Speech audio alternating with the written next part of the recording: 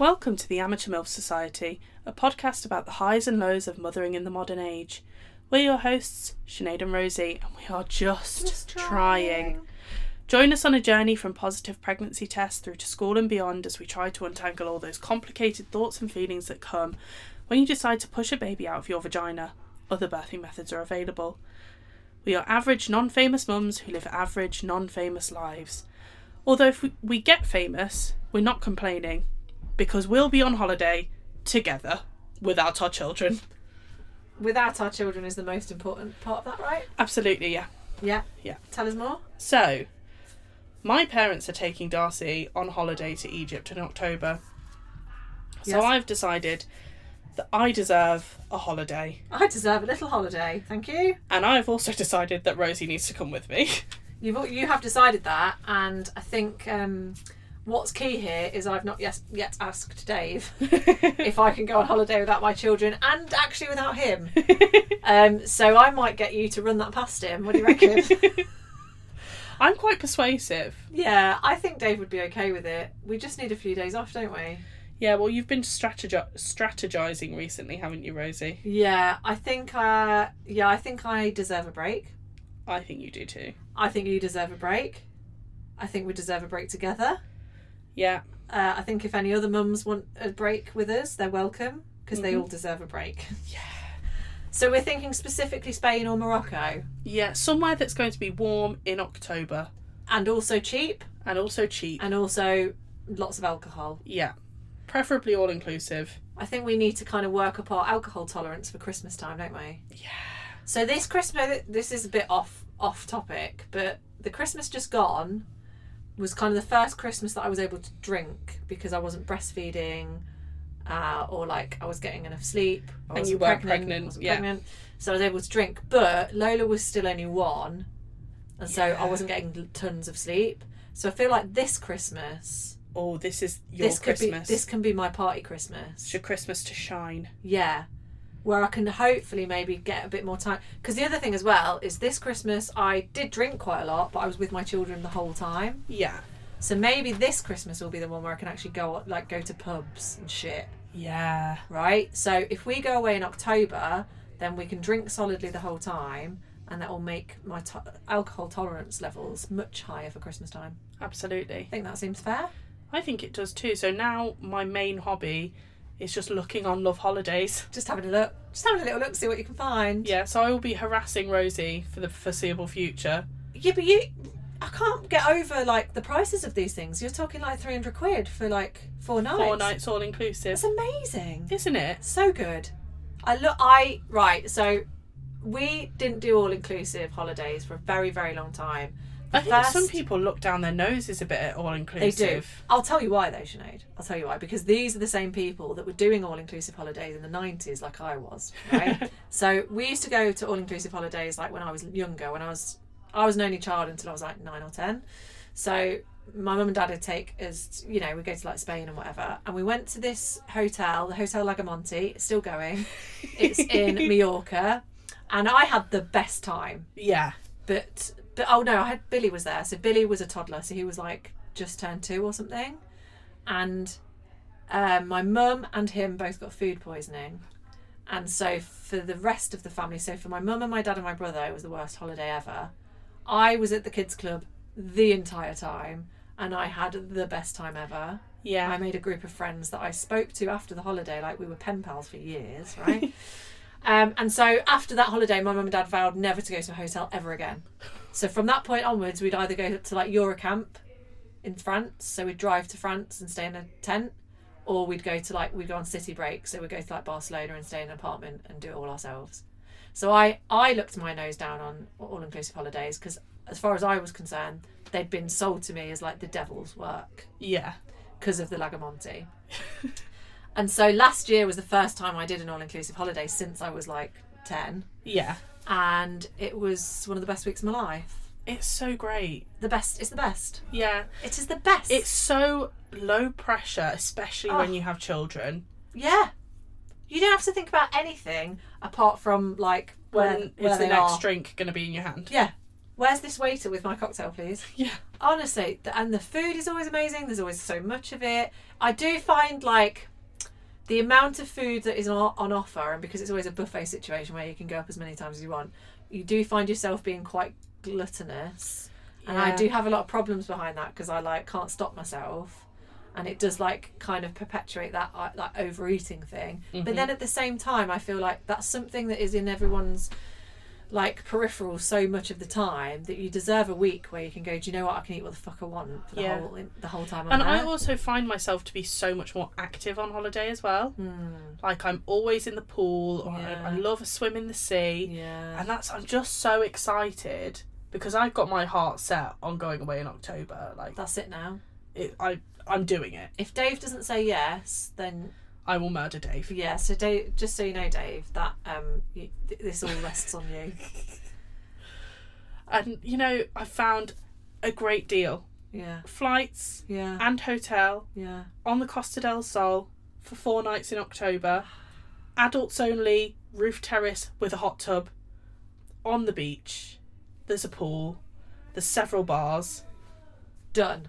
Tick. Tick. Great big tick. Yes, please. I've agreed to it. I've said yes, please. Yeah. I just need Dave to say, as the parents, your children. Okay. I need to be sure that he's okay looking after them in some capacity.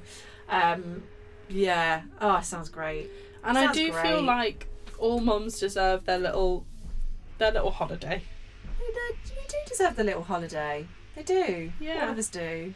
Also, since you mentioned Christmas, oh yeah, I feel like it would be a great time to try and source opinions on what our listeners think of an Amateur MILF Society live show at Christmas time. Yes, please. In Leicester. Yes, please. At the Cookie where it all started. Amateur MILF Society, big night out. Mm-hmm. Yeah, we would really like to do a big show at the Cookie, as we spoke about. That's where we first met.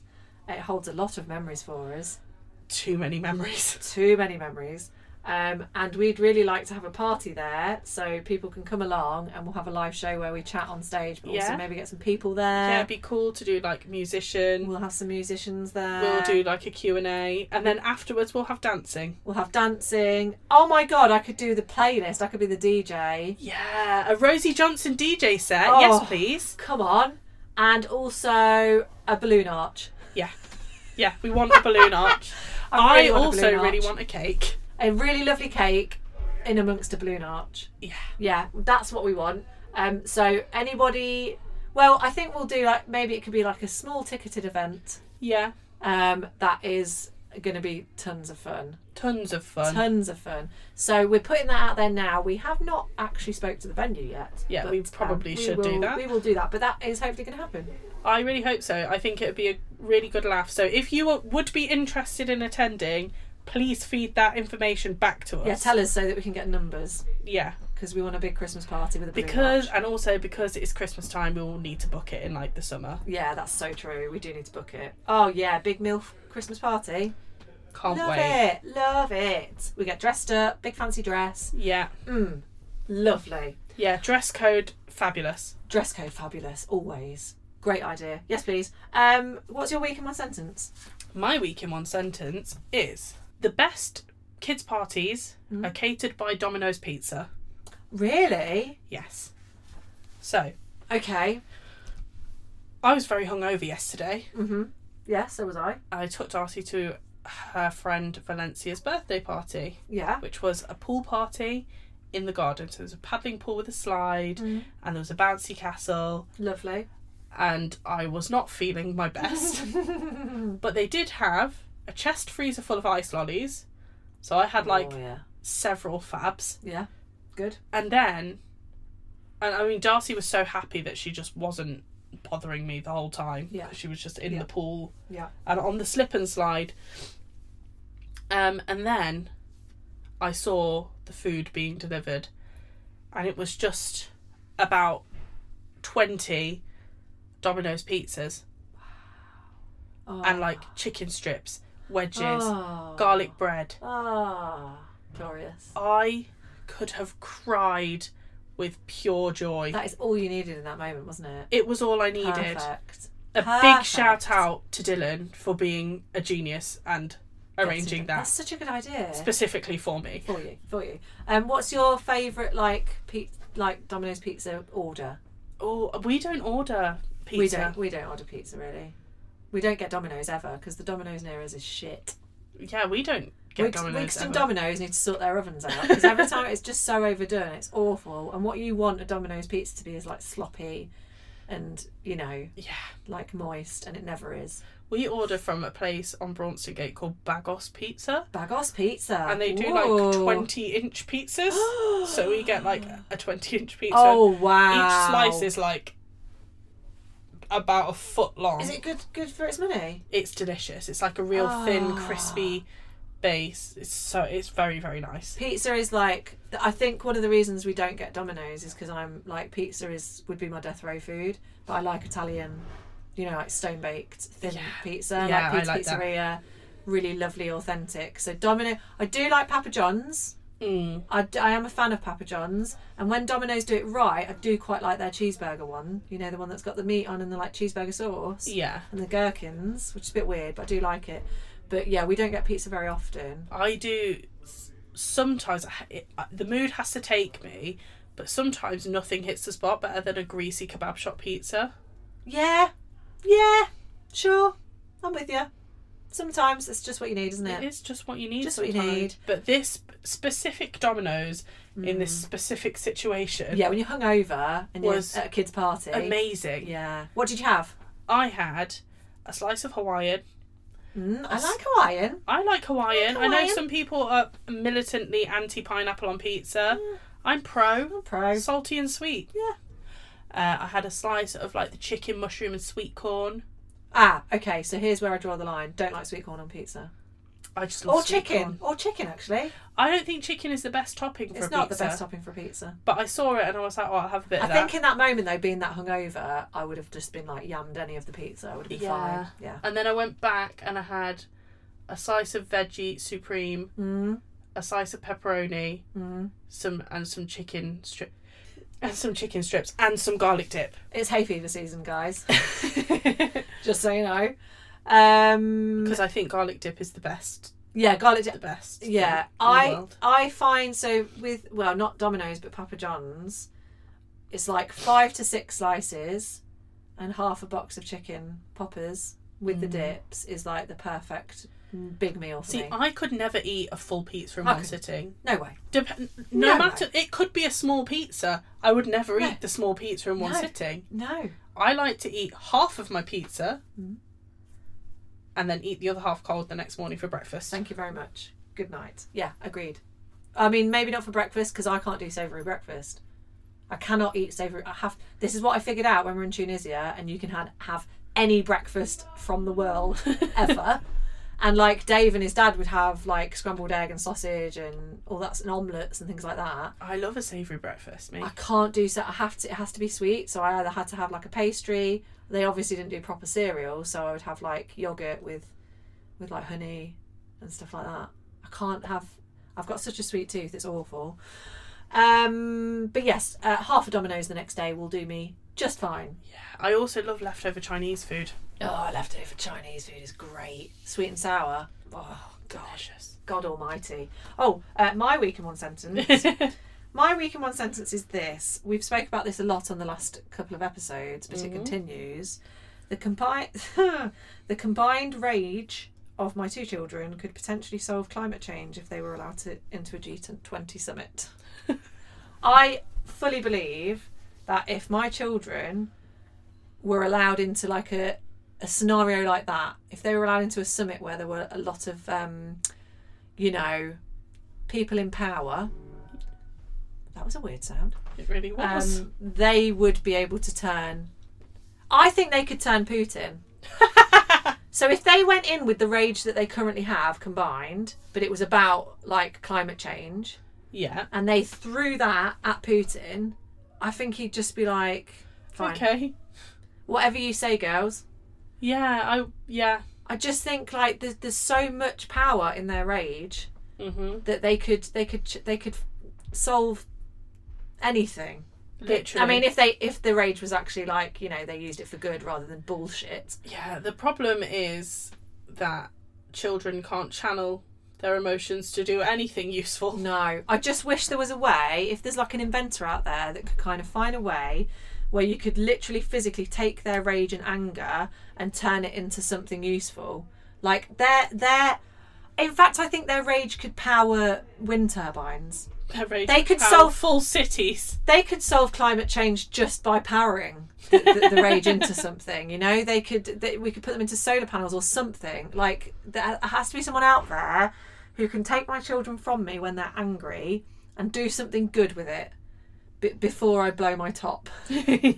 Please, that is what I want to happen. Because I'm over it. I'm so over all the anger. How's your week been? You okay? I'm alright. Yeah? I'm feeling chipper, it's sunny, having a great time. Sneezing from all the hay. Sneezing from all the hay. Well, I'm still recovering from one of the many diseases that Darcy brought back from the Petri dish that is school. Well, oh yeah, you were really unwell, weren't you? Yeah. You were like, couldn't even get out of bed, bad. Yeah, I was like, dying. Feverish. Yeah. Having fever dreams. Oh, they're the worst. Oh God, fever dreams are the worst. Yeah, really bad. I remember being really, really ill one time and I was like lying on the sofa and I was watching for some reason the thing on Netflix about the CrossFit Games. Oh yeah? And I was having fever dreams that I was being forced to do CrossFit. Oh God, that's awful. It was horrific and I didn't know if it was real or not. And it was the scariest thing that's ever happened to me. Really scary. Dave was quite bad when we got back from holiday and he was bedridden for a day with his sickness, and he was like genuinely starting to worry that he was going to die. He was like, I really think I need to ring 111 because I'm not okay. But it's like, because in those moments when you're that unwell, you really fear for your own like mortality, don't you? Yeah. You're like, oh, this could be me done.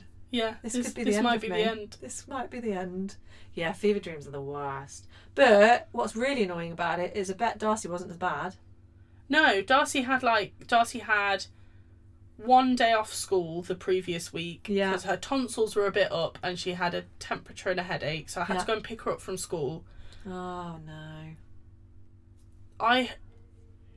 No sooner had she been home from school, had Calpol. Yeah.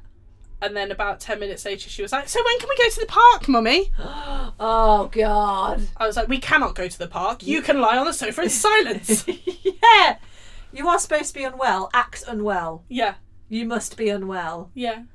Oh no. Did you have to take time off work to pick her up and stuff? Yeah. I had to. It's the first time that I went into the office at my new job. The first day? Yeah. And you had to leave? Yeah. So I got into the office at about 10:15. Yeah. And I had to go and pick Darcy up at 11:30. Oh no. Oh my God. I was like, oh my God, I'm so sorry. Can we just at this point just mention that in 5 weeks' time it is the start of the summer holidays and our children will not be at school for 6 weeks. I don't want to acknowledge that, Rosie. I don't know what I'm going to do with them. And unfortunately, because Dave has like a proper job, he has to carry on working. And I'm just going to drop everything, just not have a job anymore. What do people do? Do you know what people do? Well, I had planned to send my child to a sports club. Yeah. Because she went to one at half term and liked it. Yeah. And then I found out that they're only running that specific sports club for 3 weeks, when the summer holidays are 6 weeks long. And no one gets 6 weeks holiday from work. No. Nobody does. Nobody does. Nobody gets 6 weeks from anything. I don't understand why they do not match up work holiday entitlements to the amount of time that children get off school. Because then they wouldn't get much work out of you, right? Isn't that what it is? Yeah, that's true. It's because they were. It isn't absolutely insane. I totally get it. But it's never dawned on me before, because this is the first time that our children have been at full-time school and then they're going to have the time off. Yeah. It's only now dawning on me that what do most of the population actually do? When Darcy was at nursery, there was no summer holidays. Like, she was just at exactly. nursery the whole time. So it was fine. Yeah, and you were paying for that, and you understood all of that, and that was, you know, all of that sort of thing. Oh, summer holidays. Oh, yeah. Summer holidays. Summer holidays. What do we do with children during summer holidays? So I haven't... So, since you mentioned... Okay, why have they now chosen this time to play deafeningly loud music in the background? Where are these... Are they outside our door? Have they set up a drum kit outside the door of this room? Because that's what it sounds like. We did get a good run of absolute silence. We did get a good run of absolute silence. What's going on? It's because it's later on in the afternoon. It's when all the rock stars get up, isn't it? Yeah. Jesus. When you said that you were supposed to be sending Darcy to like the summer club where they do the sports and stuff, but they're only doing it for a few weeks, I just thought, I hadn't even considered that would be a thing that would happen. Like that you send them to a school thing. So now I'm thinking I should probably look into that. Well, the only reason I know about it is because we get an email from the school about it. And it's not like affiliated by the school. It's like Oh, is it? People go in and use the school's facilities to do it. Okay. But you have to pay for it. You do have to pay for it. And it's £60. It was £60 for 4 days, which is, from someone that sent Darcy to private nursery full time, is nothing. Yeah. It's pennies. Because her nursery, that my original plan was to send her back to her nursery for the summer holidays, because they used to offer summer holiday care. They don't anymore. Great. But the fees at her nursery are now £70 per day. Jesus Christ. So much money. That's unbelievable. It's ridiculous. Oh. A lot of people don't even earn £70 per day. No. That's just reminded me, actually, of something that we can promote. Because if you are listening and you are Leicester based and you have children, I have we've just agreed to do something. So if you are living in Leicester and you have children and you are either a creative or interested in being creative, during the summer holidays this year, we will be holding at Belgrave Hall we're calling it what are we calling it? I forgot what we're calling it. I'm not quite sure. Something that I've forgotten because I'm so tired. Parents create and the kids can't escape. So that's what it's called. I will put it up on the Instagram because I do have a poster for it. So the idea is that the marquee in the garden of Belgrave Hall is massive and it's like part of an enclosed garden. So every Monday during the summer holidays you can come to Belgrave Hall with your kids, but we're concentrating on the adults rather than the children. So you'll go there so that you can sit with like-minded parents and create. You can get on with some artwork of your own or your crafts, whatever you want, or we'll provide some little things that you could do if you're not got your own craft to do, and the kids can just run around and have a lovely time. You can bring your own picnics, bring your own food, and it's like a £5 on the door. Yeah, my plan is to come to this every single Monday and edit the podcast. Edit the podcast on the Monday, so you can come and meet us in person. We'll give you an autograph if you want. Yeah. But yeah, so we'll carry a stack of photos to sign. yeah. A few headshots. So if you're Leicester based and you're interested in that, let us know because that's going to happen. That's every Monday during some holidays at Belgrave Hall. That's happening. So that's Monday sorted, but the rest of the week I don't know what the fuck I'm going to do. I suppose we'll have to figure it out. But this brings us very nicely onto the topic we're going to discuss today. It does actually, it does indeed. Which is the concept of it takes a village. Yes. What is that concept? Please tell me. A lot of the time people say it takes a village to raise a child. Yes. And in our modern times, the concept of the village is almost being degraded. A lot of people don't have villages anymore. Yeah. And we think it's a good thing to talk about because it makes things significantly easier when you have other people that you can rely on. It feels like it's one of those terms that's thrown around a lot now. It's a term that I don't know if it was around when we were growing up, or was it? I would argue that it was. It was more actively happening, but people not a term. People weren't talking about it because it just happened. It was a thing. Yeah. Yeah. Shall we throw it back and start like?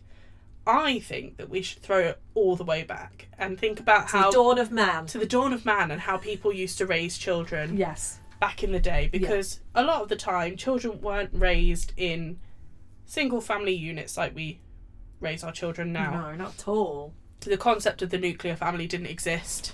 Children would be born and everyone would look after them in the village. Yes. So the I don't know if you knew this, but scientists believe the reason that women are better at talking to each other than men is like an evolutionary thing, because when we were like cavemen, the men would have to go out and hunt, which meant they had to sit in silence. The point was that they'd sit very quietly until they found the thing they needed to kill. Whereas women all had to stay together to stay safe. Yeah. They all had to discuss things with each other so they didn't die. For example, don't eat that berry. I think that one might be poisonous. Yeah. Let's tell the rest of the group that. Can you hold my child while I pick these good berries? And also gossip is thought to have been very beneficial to the development of the human brain. Exactly. But we did it to survive. It was a survival mechanism, because if we didn't gossip with each other, then one of us might die and then we all get sick and we all die. Yeah. So that's why women are good at talking. So continue. This carries on for eons. Yes. You know, baby's crying, hand it over to the nearest person that can comfort the baby. Because the baby needs picking up so the tiger doesn't eat it. Or cry and ruin everything for everyone. Yes. Yeah. All of that. And along comes the pesky little thing we call the Industrial Revolution. I wondered which pesky thing you were going to say then. I wondered if you're going to go, is the pesky thing going to be religion? Or is it going to be because you could argue that it could be the beginning of farming, which is way earlier than the Industrial Revolution, because it's when they start putting up fences and borders. But even then, there was still the concept of, Groups all of the people, children would just run around together everything was a lot more community-based. Sure. Industrial Revolution Tribal. comes along. Yeah. And fucks everything. Yeah, the Industrial Revolution really screwed us, didn't it? The nuclear family is established. Mum, dad, kids. And why is that? They should be a functioning unit together. What's the reason that it fucked it for us? Because it required us to work in shifts. Yeah, and also it just made, because for capitalism to work, everybody has to be out for their own gain, right? Yeah, and everyone has their place. So in order to strengthen that viewpoint, it was you have your family and you're working for the gain of your family. You're not helping your neighbours. Yeah. For their own benefit. Also, the Industrial Revolution created that kind of you live to work, not work to live. Yeah. And therefore, that whole idea of brutalism, which is this idea that you're creating spaces that are self-sufficient for everything. So you live in a in a block of flats that is directly next to the factory that you work in, and so you are a machine. You yourself are a machine. You're wake a cog up, in the machine. You are just a cog, and you go to work and come back and go to work, and that it's all self-contained and it all happens in one go. So then I guess when that starts happening, that's when your abode becomes smaller. Yeah, because you can't just live in a field anymore. You have to live in the smallest space that they can create for you. Yeah, you have to be close to work, and you're living to scrape a pittance and stay alive, basically. Yeah. And during that time, I think people become more selfish, and they could become more. Yeah. Well, they had to be. It was hard times, wasn't it? More interested in their own benefit and their own gain. Yeah. Which is it's what had to happen, but it's massively alienated us. This fucking music. This is so loud, isn't it? Oh dear. It's alienated us from community. But it's also, I know that there's always been the divide between male and female in the sense that the man went out to hunt and provide and the woman stayed at home with the children. But it's kind of solidified that in a kind of more of a modern way, in that the man goes out to work and the woman looks after the family. But now it's not the women are looking after the children, it's woman looking after child or woman looking after her children. Yeah. The only difference is that back then, and up until quite recently, at least woman had mother or mother-in-law to help with children. Yeah. And that isn't a thing anymore. No. So that's kind of where we're at now, isn't it? We're in that position where we've stumbled through life from the dawn of time up until the Industrial Revolution, where capitalism is very much thrust upon us, and now we don't even have the grandparents to help because they are still having to work. Yeah. And so the village is no more. No. Well, for a lot of people, the village is no more. I would argue that when I was a child, my mum had quite... Maybe she didn't have like a direct village. She didn't have a lot of people that she could just call up at any time and be like, can you look after my kids while I do X, Y and Z? Yeah. But she had the option of sending me and my brother to Ireland for the entire summer holidays. Yeah. My mum never had to think about what she was going to do with us over the summer holidays because we went to Ireland. Yeah. We went to Ireland over the Easter holidays. Yeah. And for quite a lot of the half terms as well. Yeah, I used to stay with my grandma over the summer holidays. Like, not overnight and stuff, like every day, but every day we'd go to my grandma's for some holidays. That's just not an option anymore for us. No. At all. And yet they're still expecting us to pay for it. Yeah. It's mad. So yeah, the village is slightly different now, isn't it? Because if you do have a village, if you're looking enough to have a village, which is your sort of immediate family, I guess, is slightly different dynamics, isn't it? Because most of our parents are still working, and they're working into their late 60s, and therefore they're not available most of the week. Yeah. I think I'm very lucky because I do have quite a big village. Yeah. You know, I have a lot of people that I can rely on. We live with my mum and dad, and although they both work, they're both very, very involved with Darcy and like to do what they can to help. My brother does his bit. Yeah. Darcy stays with my nana at least one weekend each month. Yeah. We have very close family friends that I am happy to send Darcy to their house. Yeah. And she has sleepovers there. Yeah. And she has always been very happy to spend time with the members of our extended family. Yeah. That's good. Which is very good, and I do feel extremely lucky that I have that, because especially as a single parent, I don't know what I'd do if I didn't have that. Yeah, but I guess the problem is you shouldn't have to feel lucky about that. That should just be normal. Yeah, it should just be the norm. And it's not at all, because most of us don't have really anyone that we can ship our kids off to. I think if you're in, you're very lucky if you've got parents or extended family members that will look after your child for more than an afternoon. Yeah. Or like more than a day, you know. So then if you're not in that position, then where does your village come from? In some instances, I know there's definitely people out there who just don't have a village at all. Yeah. There's no one at all. I would say that my village is probably like you guys, my friends. And now that's not to say that I'm expecting any of you to take my children away for a weekend, because you've got your own little shits to worry about. Yeah. But it's like my village is very... I would say my village is closer to the caveman mentality than anything else, because it's let's all group together and hang out. Let's all battle this together. Yeah. So all of us, it's like if we ever hang out together, like, you know, in Beth's garden. Yeah. We're essentially the Cavewomen, because we're all in the garden with all the children, telling each other which berries are poisonous. Yeah. Or which prosecco to drink, whilst watching the children at the same time.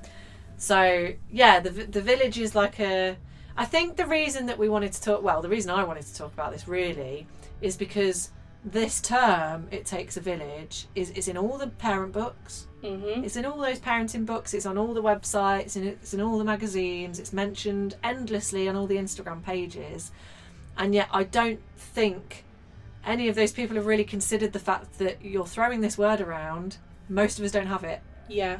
A lot of people don't have it. A lot of people don't have a village, or if they do have a village, then that village can't provide enough help and support that we need. Yeah, and I think it's really important to start thinking, because when I realised that I have so much more help than the majority of people that I know, it made me think, like, as parents, I really do think that we should prioritise community. Yeah, absolutely. And prioritise, like, making those bonds, spending that time with your chosen family and your friends. Yeah. Because, like, I would be happy to help however I could with any of your kids. Yeah. And I also know that if I was in a sticky situation, one of you guys would always be like, what can I do to help? Yeah, exactly. Yeah. But it's like, it's so hard to implement that when we're all grinding all the time. Yeah. That's the other thing. It's like, I find myself quite busy most weekends now because that's the time that I work. You know, go out to work essentially. I work from home during the week because that's all I can do, and then I'll be doing, like, going to do markets and fairs and tutoring and stuff recording the podcast. I'm recording the very important podcast at the weekends. So then it makes me feel guilty because it's like I can't do anything with any children at the weekend. I can't go out and do my Cavewomen stuff at most weekends anymore. And it's just like we're all just knackered, aren't we? Yeah. It's because we mentioned Spain. It's because it's Pissland, isn't it? Yeah. Capitalism is forcing us to be more separate than we need to be. Yeah, well, it makes sense for it to, doesn't it? Yeah, because it keeps us apart. Because if we don't have that support, we have to buy. We have to buy the help, support. So we have to pay for childcare. We need to go to work more to earn more money to pay for more things. Yeah. And it's just it's a really vicious cycle. Really vicious cycle, and that's why the term "it takes a village" pisses me off so much, because I just think it just feels like when it's spoken about in books and stuff, and it's people like you're not thinking about the implications of that term. People will say, like, you just need to learn to accept this support, and it's like, what support? Which support am I accepting? Yeah, when no support is being offered, how do I accept support? Because what you're telling me, it kind of, I think it's quite triggering for me, because I read all those books leading up to having Ramona, all those books before pregnancy, and talking about it takes a village, and like me feeling like I had to accept that I'd have to hand my child over to lots of people, and then I had the child and there were no people reaching out to take my child from me. Yeah. And that was really confusing for me, because I was going, oh, no one wants to hold my baby, they must not love it. And it's not that at all. It's just that I was sold this idea that I'd have a community of people around me looking after Ramona, and there weren't. There was no one. Yeah. That's because everyone else was doing other shit, like having to work. Yeah. And so you then end up feeling quite lonely, because you're like, where's this village that they keep talking about in the books? There isn't one. So what's happened? What have I done wrong? Like, for me, like, everybody was clamouring to hold my baby when I had Darcy. Yeah. And it did really feel like I really felt my family and the people that we knew all pull together to make this happen for me. Yeah. And I'm endlessly grateful for it. Yeah. And even now, to some extent, this is always, like, there are always people around. But I think that might just be the nature of, like, my family and... Yeah. the people that we know, like, it's always been that way. Yeah. Like, my mum is very, like, community minded, I would say. Like, she loves to definitely make dinners for people and like absolutely things like that. So I think that might just be the way that my family works. But I suppose the problem is, like, you shouldn't need to feel grateful for that. Do you know what I mean? It should be more normalised. Yeah, everybody should have people that are doing that for them, because it's insane to expect one woman to be able to do everything. Yeah. And that is just the general expectation of what mums should do. Yeah.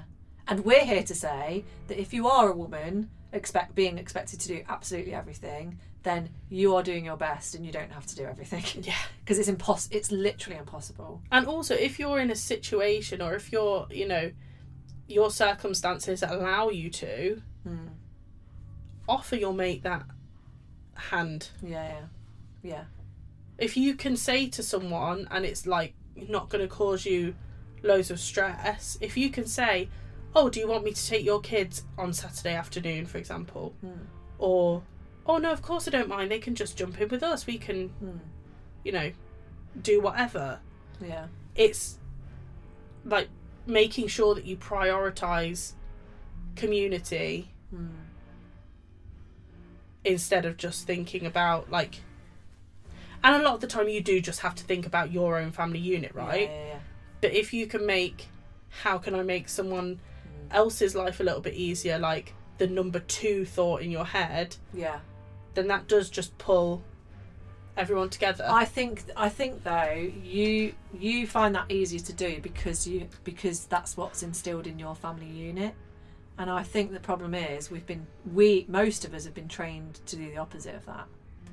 And so doing that is quite hard. I really struggle with that. Like I struggle with, like, I don't do many play dates and things like that and after school and stuff like that because there's so much shit going on and there's so much that we're doing. It's like, I can't be having other kids around after school. Yeah. I haven't got time to think about that. And so it's like we're trained to go, no, you need to prioritise work, earning, all the other things, errands, cleaning, all of those things come before like maybe just inviting another kid round. Yeah, like so hard. Because my working hours have recently changed, I've only just started doing after school play dates. And for me, because that has always been instilled in me, like that is just the way that my family works and always has done. I'll be like, yeah, of course so and so can come round after school. I'll throw a picnic together, we'll go to the park.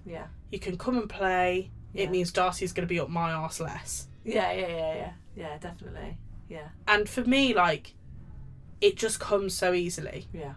And it's just the way things are. We do what we can. Yeah. And I understand that it's not the same for everybody. How do you think, like, the way that we operate now in that village sense, do you think it affects our children differently to how it might have affected generations before? I think our children would be much better off if they were able to just run around in big groups. Yeah. Because when we were kids, a lot of the time, like, we couldn't maybe do it while we were in England, but definitely while we were in Ireland. Yeah. We ran around like a pack of stray dogs. Yeah, I did. And I was happy as Larry. Yeah, so happy. But nowadays, at 5, I wouldn't let Darcy out on the street by herself. No, you're not. You can't. It's mad, isn't it? Like, you don't see kids out on the street anymore. And I think it would be so much better for them. Yeah. I think if we had, like, because I've noticed, and I'm sure you have as well, how happy all our children seem when they're all in a big group together. Yeah, definitely. Yeah. And especially in a non-school setting, because school setting's quite strict, isn't it? Like whenever we all get together, we're in someone's garden, or we all go to the park together, or something. All the kids are so much more well behaved, and I think it's because they're all seeing each other as an example. And yes, there is obviously mischief. Mischief will always be afoot, of course, but I think that's really good for kids, and I think if we were able to do more of that, it would be really good for their development. And their, emotions and happiness. But it's so much harder to do. It's so much harder to do because you're having to strategize with your time and and you can't just let them out of the house anymore. You can't just go outside and play because there's genuine concern that something would happen to them. It just doesn't happen anymore. No, it's just not a thing. So they stay in and play on computers instead. I think screen time is a benevolent god. When you need it, it's excellent. Yeah. But seeing Darcy's behaviour after she's had more screen time than usual, they are snappier, aren't they? They're very much makes me feel like she should not be having it at all. Yeah. Because in a way, I think screens are replacing the village. If screens didn't exist, you'd be like, well, what the fuck am I going to do with you then? I suppose I better find some other people for you to hang around with. Yeah. Yeah, very true. Very true. Like, in a lot of families use the iPad as their kid's third co-parent. Yeah. And that's not, I'm not judging. Yeah. Because I do it as well. Yeah. You do what you've got to do to buy yourself a little bit of peace. But when you think about, like, how in generations before you could have just sent them outside to play outside. Yeah. I was never happier than when I was like playing out on the street with my mates. No, neither was I. It's the best feeling ever. The best feeling. And I find it really sad that I know I won't be able to do that with my kids, because you can't just let them out on the street anymore. No. It's so sad. It really is. What do you think about the concept of communal living? Like, in theory, because I think about this, like, theoretically quite a lot. Yeah, I love the idea of it. I've seen, when you watch like documentaries about like hippie communes and stuff, I just think, I want that right now, take me there now. I love the idea of it. It's such a beautiful way to live, and like being like self-sufficient as well, and like off-grid and all that shit. I'd love it. But then I think about it like properly, and I just worry that as a family unit, we're just not equipped to be that social all of the time. It would take getting used to, I think. Yeah. It would take me a lot of getting used to being that open to that many people all of my time. Do you know what I mean? I think the ideal setup would be a group of houses. Mm-hmm. So everyone has their own separate house, right? Yeah, yeah. All around a big, like, circle of grass. Big lovely mound of grass. Yeah. So, say, for example, where your caravan is.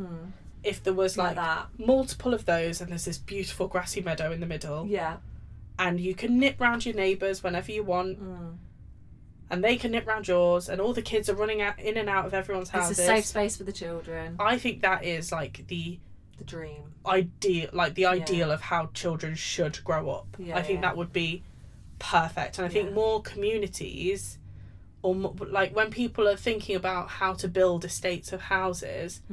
They should centre that thought more. Yeah, but they never do, because people who build houses now centre their thoughts on profit. That's true. Why the estates are so badly designed for anything, really. Yeah. If you look at new builds now, they're not even equipped to hold cars, like more than one car on a driveway. No, they also don't have a cupboard where you can put your Hoover. Exactly. And they make the gardens tiny. Mm-hmm. And impossible. And there's no communal green space. Yeah, it's quite scary, isn't it, really? Because it's like the fact that we're sat here kind of going, I really like the idea of communal living. I wonder, and for us it's just a pipe dream.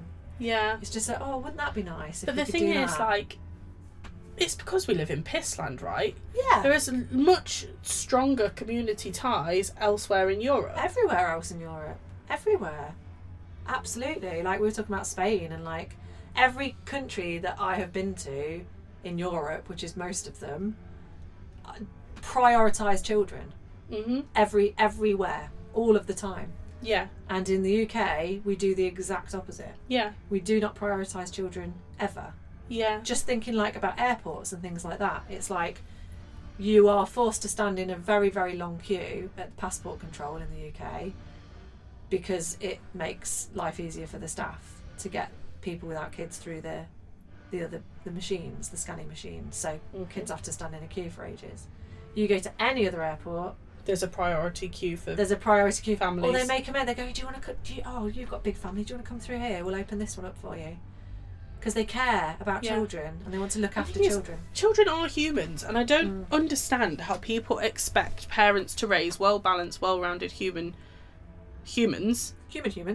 when they're children, they expect them to be locked in a box for their entire childhood. Like, I don't understand that logic. And there are a lot of people that are very stringently, they don't want to have children, and that is absolutely fine. Nobody should be forced to have children. But when people are advocating for the removal of children from public spaces, it's like, what the fuck's the point then? Yeah. Children are people. Yeah.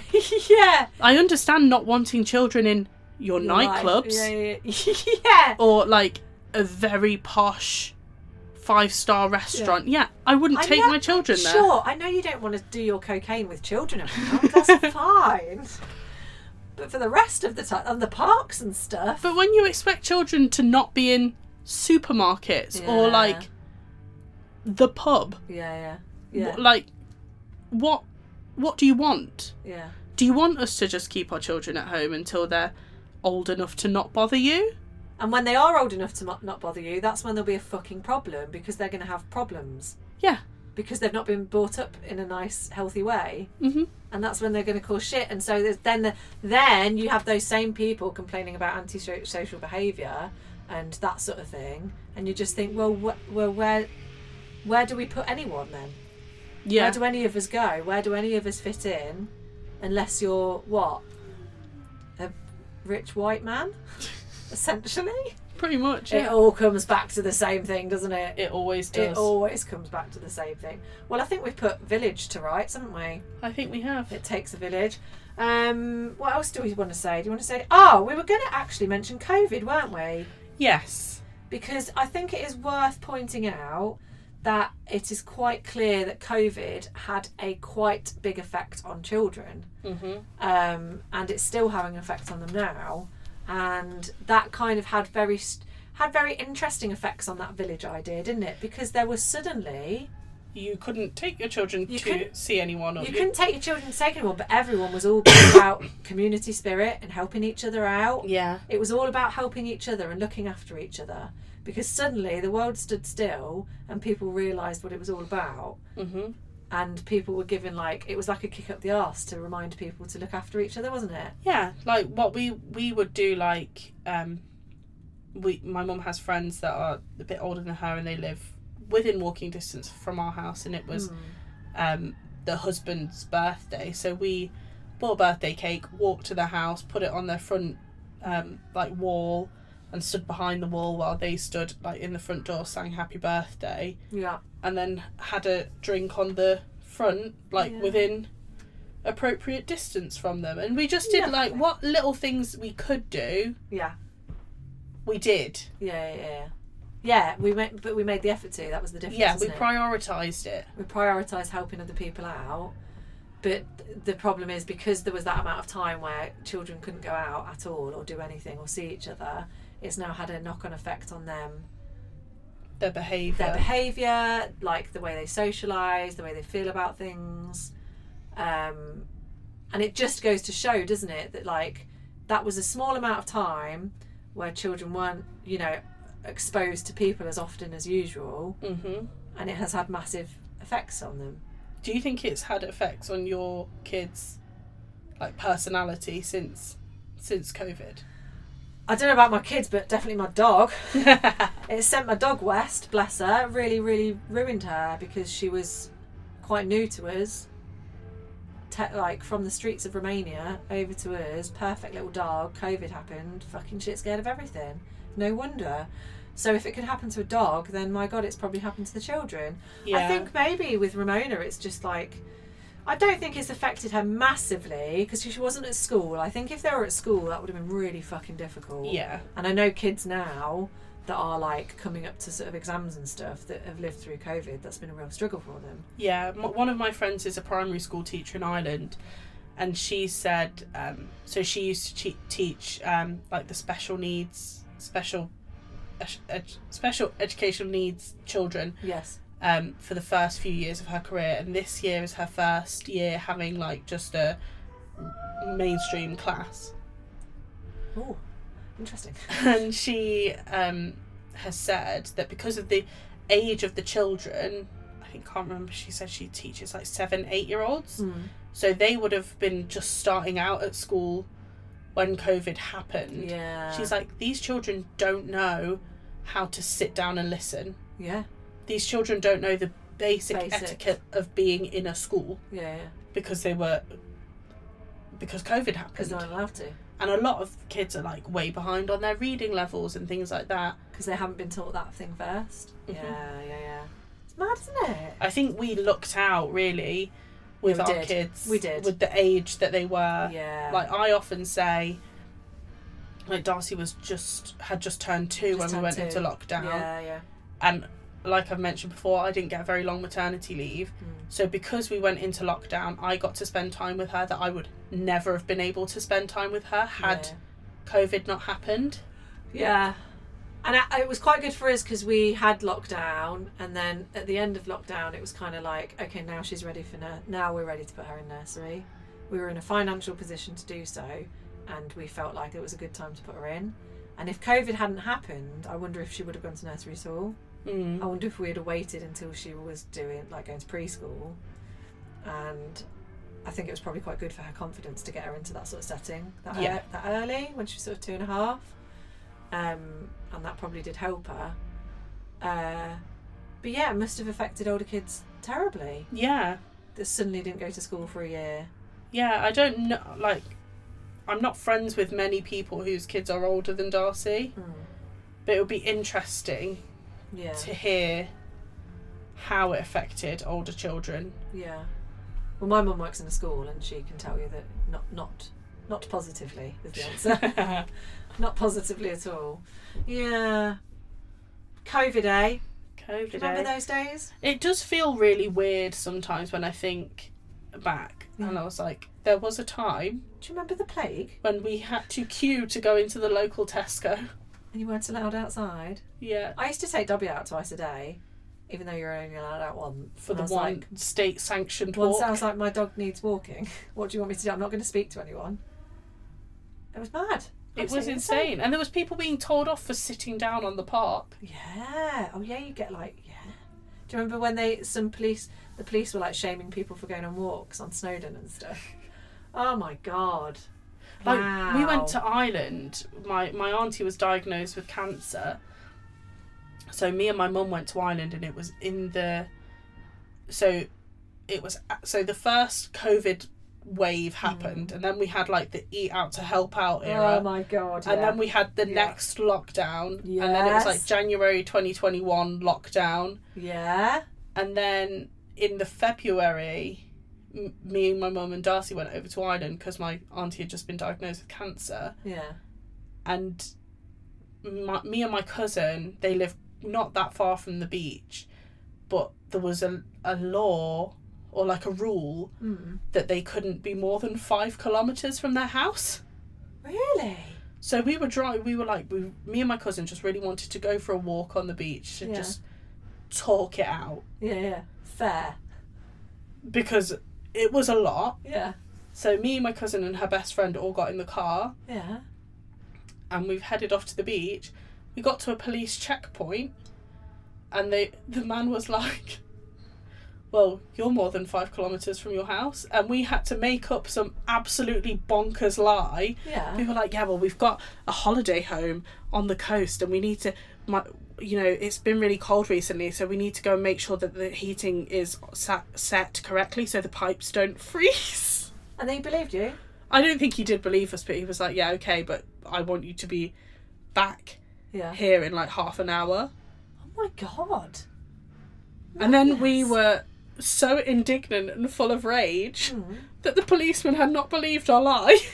How dare you not believe this? Do we not look like holiday homeowners going to check the pipes? We definitely don't look like we want to walk on the beach. Oh, wow. But like the things, I'm just like, I can't believe that was what our life was. All the while, government sat quaffing wine at parties with each other. Cheese parties. Unbelievable. Mm-hmm. Unbloody believable. Wow. Well, I think we've covered it all, haven't we? I think we have. Should we do Loves and Loathes of the Week? Yes. What's your love of the week? My love of the week is beer gardens on sunny days. Yeah, they're the best. It's a British institution. It's one of the only things I like about living in Pissland. And I know we've already covered, like, the sunshine makes British people happy because we don't get it. But, like, there is a rare magic about being in a beer garden on a sunny day. Yeah, agreed. And it's like, it has to be a beer garden. Yeah. It has to be a beer garden. It can't be like a bar, but you know what I mean? But outside. Yeah. It can't be... Okay, barbecues in other people's houses, sure, but there's something special about being amongst other people that you don't know. Yeah. They're all feeling exactly the same. having a drink, feeling the warm skin on your body. Yeah. It's just Glorious. delightful. Glorious. It's the best feeling in the world. You don't drink beer, do you? Not really. Because I don't drink much alcohol, full stop, really. It's just when I do drink, I go... When you're around me. When I'm near you, yes. But I don't drink that much beer, but I do like beer. And there is nothing nicer than a lovely, crisp craft IPA in a beer garden on a sunny evening. See, I'd take like a fruity cider. Oh, you like cider. Yeah, I don't like cider. But yeah, like the crisp drink. Fizziness of it. And it has to be as cold as you can get it. Yeah. Beautiful. If it comes in a pint glass. Yeah. Yes. And it's like, and also because it's not about, because there's something about day drinking, isn't there, as well? Mm-hmm. It's a different kind of drunk. You're not getting smashed in a kind of Larry way. It's like a slow burner, isn't it? Yeah. It's the talking shit. Like, and then you're really drunk without realising it. Yeah. Because I feel like if you go out at night time, you're drinking to get drunk. Yeah. But if you go out in the afternoon and you start off with a couple of beers or a couple of ciders or whatever, and then make your way through the afternoon, then all of a sudden you're drunk, and it's the having evening a great time. Yeah. I really like the ones. This doesn't often happen, but it's like you go to a beer garden for a drink on a sunny afternoon, and you don't think anything of it, but you're in no position to have to leave, so it becomes a one where you get drunk. Yes. Because you go, oh, shall we stay out? And you keep drinking, and you're like, no, just keep drinking. I'll get drunk. Fuck it, I'll get drunk. That's what I did on the first day of the holiday in Tunisia, because it was like suddenly I was out on an all-inclusive holiday, and I was like, oh, I can drink whatever I want. We got to the pool after breakfast at 8:30. It was so hot, we were sunbathing by the pool at 8:30 in the morning, and the bar opened at 10 o'clock, and we were there the second the bar opened. And I was like, I'll have a beer, please. So I started drinking beer, and then I was like, oh, I might try some of the cocktails if they do cocktails. So me and Dave's mum had a couple of gin fizzes. By lunchtime, I was pissed. And I sat there at the buffet eating pizza going, oh my God, it's literally 12:30 and I am drunk.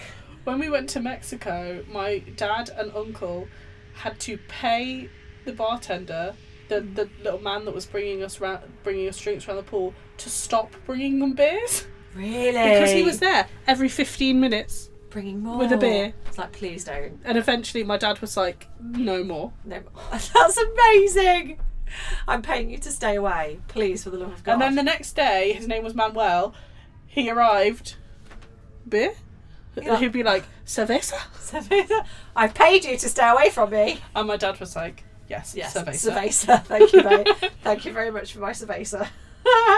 To the point where my dad would be swimming in the pool, and Manuel would leave him a beer on the side of the pool. Oh my God, he didn't even bring it to him. He just went, here you go, I've left it here for you.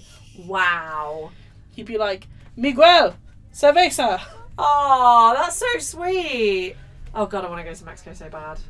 Oh, so much. My love of the week, it's really funny that you say that, because my love of the week is Gina asking for more Prosecco. So when we went out for our bottomless brunch with the girls, the funniest thing for me was we sat down, we all sat round, and we were like, okay, we need to. So we were eyeing up all the cocktails, and we were going, we'll have all of them. And it said that it's better if you all order the same drink, because then it all comes as one. And we were like, okay, fine, maybe we should start with Prosecco. Fair. That seems like a good thing to do. So the lady brings over a bottle of Prosecco, and there's 7 of us. We are like, this is not enough. Was there 7 of us, right? Yeah. 7 of us. She put the Prosecco in the middle of the table, and she was like, okay. And then she went to walk away, and Gina just looked over her shoulder, and she went, we're going to need 2 of those. No shame. Like, just utter confidence. Like, sorry, why are you bringing 1 bottle? This is bottomless brunch. We're taking this seriously. And then bring after that, bottle. The Prosecco was coming in 2s. Yeah. It's like she set the precedent, didn't she? She was like, we're going to need 2 of those. Who the fuck do you think you are? So she brings a second one over, and then it was like, okay, these girls mean business. I love Gina so much. It was great. She's just such a sweet, like, unassuming person, but she can be... She is so up for it. She's so up for it. So up for partying. Absolute so party animal. She'll take anything. She's like, yes, please, all of it. All of the drinks. Love it. Yeah, love it. It was so funny. We're going to need two of those. We're going to need 2 of those. Because all of us were thinking it. All of us were thinking it. All of us were like, oh, there's 7 of us and it's 1 bottle of Prosecco. None of us dared say it, but she was straight in. No. 2 of those, please. 2 of those. Bottomless brunch. Bring a second. Honestly, I feel like I had such a good time on Friday that we should make it like a quarterly occurrence. At least quarterly. It was great. Sample every bottomless brunch going. Yeah, we should. We definitely should. But I just need to be really careful of how much I drink, because I think I was just really sad because I got so drunk and I was such a mess. I did have to be up very early in the morning, so I was right to go home. But I wish I could have kept going, but I was just too drunk. It was horrible. And I feel like I really feel like I need to take a couple of weekends off from drinking now, because my body is just starting to feel it. Yeah, your body's like, give me water. And salad. Some water, please. Yes, just some water, please. No more Prosecco. What's your loathe of the week? Flies. Flies? Mm-hmm. Yeah, flies are shit. In the area that I live in, there seems to be way more flies than normal. Way more flies than anywhere else, apparently. Is that right? Yeah. So there is a Facebook group, a very angry Facebook group that has been set up. A Facebook group? To discuss these flies. Just the flies? Nothing else? It's called the Leicester Forest East Environmental Committee. And it's been set up to discuss the flies? Yeah, because some people are theorising that the flies are coming from a factory or like an industrial place like that's just down the road. But these flies, the specific Leicester Forest East flies, seem to have no boundaries. No boundaries. So they'll just land on you and they'll be rubbing their little hands together like this. And they're huge. Very buzzy. The biggest flies, the biggest, loudest flies in the whole world. The way they rub their little... I love how you say they're rubbing their little hands together. But they do. The way they rub their hands, it looks menacing, doesn't it? It's like they're like, I'm going to fuck you up. Yeah, and I'm just like, can you just go away? Get out of my house. I didn't invite you. Yeah. Yeah, man. Oh, God. And I just hate them. The feeling of a fly landing on my skin makes me feel incredibly uncomfortable. I would love to know if there is an environmental reason for there being more flies in the area for you, or if in fact they're just making it up and there's more flies in every area because it's warmer. Yeah, because it happens every summer and people are like, the flies, they're back. They're back. I would like to know if any of the committee have been to like another area of Leicester just to test the different level of flies. Just like they're standing in like, North Leicester going, yeah, there's definitely more flies in Leicester. Definitely more flies here. It's mad, isn't it? Yeah, I really don't I do think there are more flies because there are some people that will hang up fly paper in their kitchen and the whole thing will be full of flies by the end of the day. Like, I'm just not convinced that it's just your area of Leicester, that's all. That's it. I mean, maybe it is. Maybe it's going to be a news story. Maybe there's going to be some kind of... But there are people that live in Leicester Forest East that literally ring the environmental... What are they called? Health agency? Yeah, them. They ring them every day. Wow. About the flies in the area. Do these people have children? No, they've got nothing to do at all. But I seem to remember the fly problem starting when they switched our rubbish collection from every week to every 2 weeks. Sinead, you're becoming one of them. Stop it. I'm a Leicester Forest East fly truther. Stop catastrophising the fly situation. There are more flies because it is hot. Yeah. And our windows are open. The end. Do you want to know what my loathe of the week is? What is it, Rosie? Rishi Sunak's Timberlands. You seen this? Yeah. Who the hell do you think you are? You talk about, it just makes me really angry. Like the way that this government is run, it's the same level as those images of Jacob Rees-Mogg lolling about on the sofas of the House of Commons. Oh, I hate those images. How dare you? You know, one of my favourite ever moments of television. Yeah, go. Have you watched Peaky Blinders? I have, yes. You know, in the last series where the fascist man's missus wants to fuck Tommy Shelby. Yes.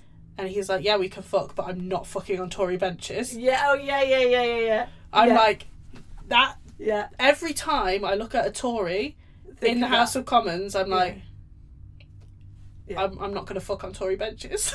No, neither am I. Not that I will ever be having sex in Houses of Parliament, but you know, it's still that we're still thinking it. I mean, it's still on principle. Yeah, just on principle. Exactly. I simply will not fuck on Tory benches. I will not. I just think if you're the Prime Minister of the UK, you shouldn't wear Timberlands. You should not be wearing Timberlands because it's like you're just making it worse for yourself. You're making it really, really obvious that you just don't give a shit about anything. Do you think it would be worse if he was wearing like a pair of Vans? I would, honestly, I'd want to Guy Fawkes the shit out of him if he wore Vans, because I love Vans. And if he did that, I'd be furious. Even more furious than Timberlands. No, I just think it's like out of principle. Like, what are you trying to achieve from that? Are you trying to look cool?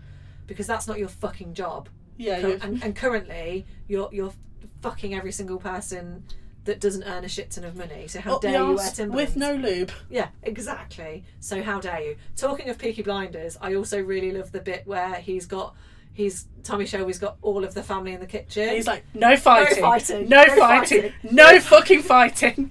And I've seen so many memes where it just says above it, me talking to my kids before a party and stuff like that. It's so true. Like, that clip is like, just fucking behave yourself. Fucking behave yourself. No fighting. I love it.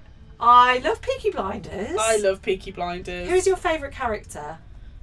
Oh, mine's Polly. Polly is great. Fuck me, what a woman. What a woman. God rest her soul. Oh, beautiful. But then I want Tommy Shelby in, again, ways that are concerning to my feminist sensibilities. Yeah, I think most people are like that. There's like a real problem, isn't there, with like fancying hard... Like, because the problem with Tommy Shelby is, like, of course everyone wants to fuck him. Like, he's completely morally bankrupt. But he's such an awful human being. Yeah. And that's a real issue for feminists. Feminism in general, isn't there? Yeah. It's like, I'm a feminist, but I would definitely sleep with Tommy Shelby, even though he's awful. Yeah. Yeah, it's a real issue, isn't it? Oh, mate. And the thing about Cillian Murphy, right, is that his face is so disgustingly otherworldly perfect, isn't it? Beautiful. But then sometimes you look at him and you're like, that looks like a scaly lizard man. Yeah. Or like certain angles you're like, oh. The certain angles where he looks like the sort of person that's had way too much surgery. Yeah, but that's like, just his face. Like a plastic face. Like his skin is made of plastic. But it's just his face. No, he is stunning, isn't he? What a beautiful man. Are there any other really problematic men that you would just die for? I think a lot of like characters that Tom Hardy plays, or just Tom Hardy himself, but also like the characters he plays where you're a bit like, or like Luther is a good one, isn't he? Oh yeah, Luther's very problematic. He's, again, it's that protective, because really I think it's really hard as a feminist to accept the fact that I would like a man to protect me.